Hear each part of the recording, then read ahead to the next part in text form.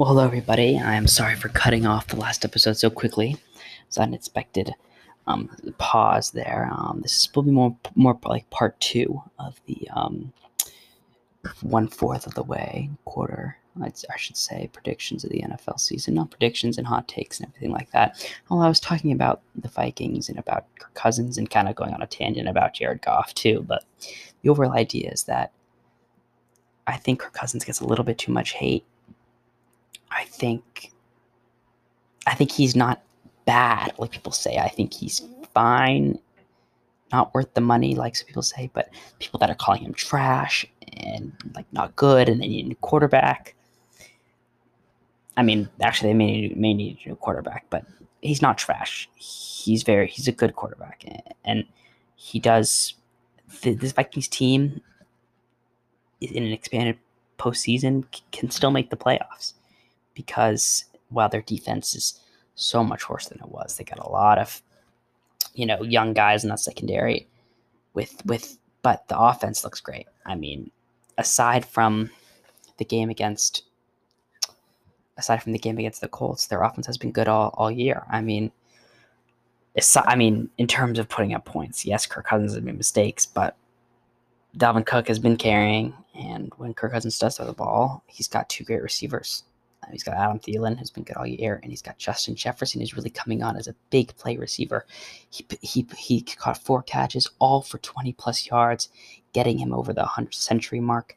That's what you'd like to see. I mean, the Vikings, I think, while there's a tough division there with the Bears and the Packers, I predict they do make the playoffs. I predict they figure things out, turn things around, they pull off some upsets.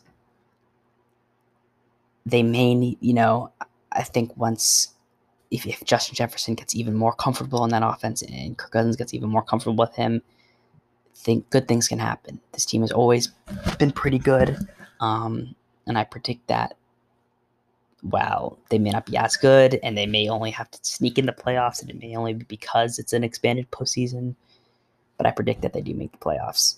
Kind of a team that goes from almost going 0-4 to maybe making the playoffs. I mean, that Will Fuller thought that was a catch, but I could see that the ball was. I thought that it was a catch at first, but the ball was definitely coming loose and was knocked out with the ground at the end of that play, and I think that was the right call.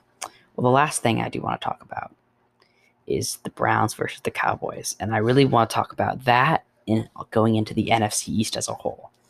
First of all, the Browns look a lot better. The Browns, this is what kind of thought they would be with all their weapons on offense. Odell, this is almost like the coming out party for the Browns. He's done so well against the Cowboys when he was with the Giants that this is kind of people expected that this would be his breakout game, and it was. 3 total touchdowns, 150 something yards. He was great.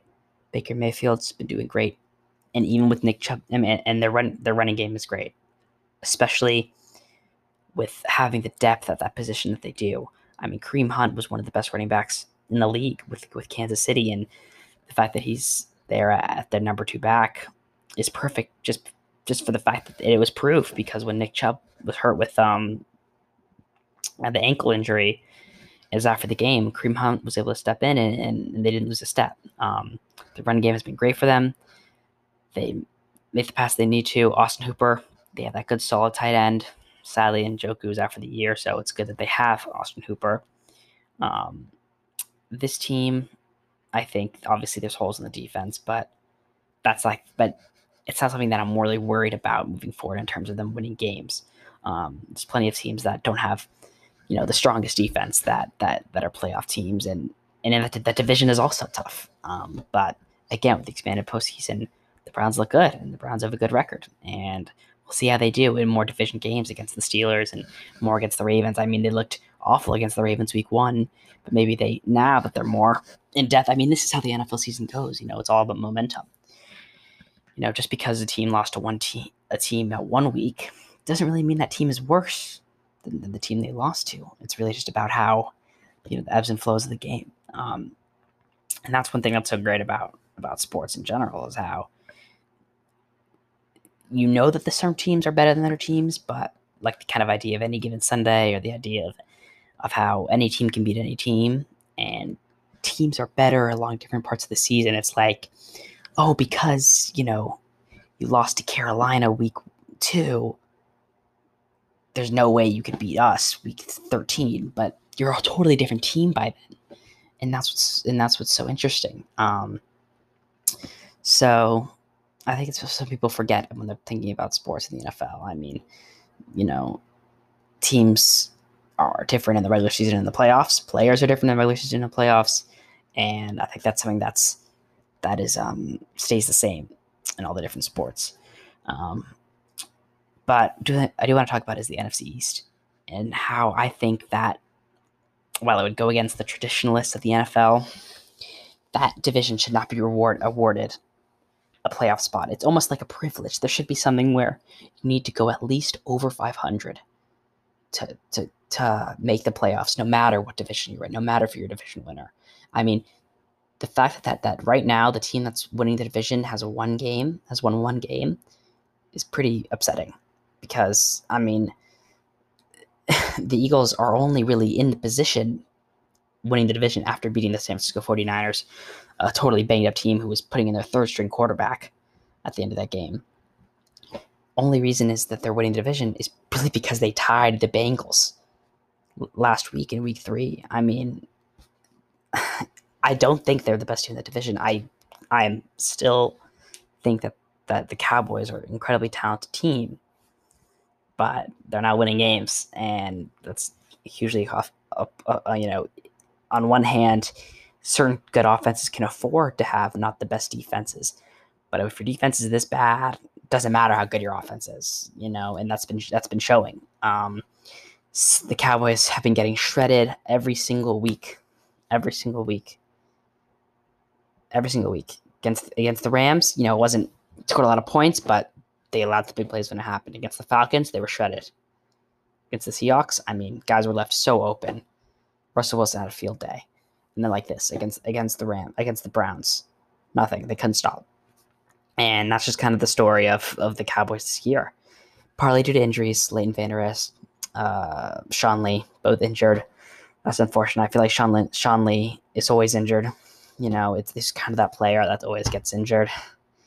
There's always that guy. It's kind of like Jason Verrett, who was almost like missed like 2 straight years without even playing for the Chargers. I think he's in San Francisco now.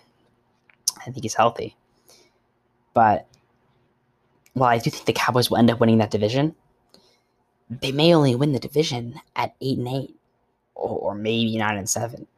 But if the team like Arizona goes to 9-7, maybe 10-6, and gets 3rd place in the NFC West, it's not fair that, the Cowboys shouldn't be made in the playoffs over them. There should almost be it should just be the best teams. Because, I mean, it's going to work out where because the Cowboys or whatever team wins the NFC East is going to go over 500 just because they're going to play the teams in the division. I mean, the Cowboys are going to get to play the Giants twice. And they're going to play the Washington football team twice. They're going to have to play the Eagles twice, who I still think are not good at all. Obviously, due to injury. So they're going to get some free wins and weighted wins because it's against teams in the division. But it's disappointing because there's teams in other divisions, like I said, the NFC West, in Arizona, for example, who's looked not too good in the past 2 games, but overall is a better team than Dallas. I think so. And I think Kyler Murray is going to get back to how he was in his first couple weeks. I mean, I hope so. I hope this. I don't think this is a trend going to have for him. I mean, Carolina's kind of a sneaky team. They're pretty good. Teddy Bridgewater, I always thought it was a good quarterback. And then they lost to the Lions. The Lions are feisty, and there's always these upset losses when you don't expect a lot from a team. There's, you always kind of overthink, or I'd say underthink, and not really prepare, and not really try your hardest. I think that was always a scenario. There's always the teams that deal with that. But The NFC East is pathetic. I don't even know what to say. I mean, something. I mean, the Cowboys have so much talent. It's especially on offense. I mean, you think about Dak Prescott is. Why is he asking for so much money? I mean, he's good, but not that good. But it's almost understandable because this is a situation where you don't even want. I wouldn't even want to be in because he's doing everything he can. Um, I mean, he threw for 500 yards, 500 passing yards, but nothing. But they still didn't win. And I know a lot of that is when they were down by so much, but that's still 500 passing yards. So I understand him not wanting to take even a huge contract because getting locked up somewhere can be a blessing and a curse. And I think right now in Dallas, while some things may look like blessings, it's mostly a curse because they can't stop anyone. And we'll see how that goes.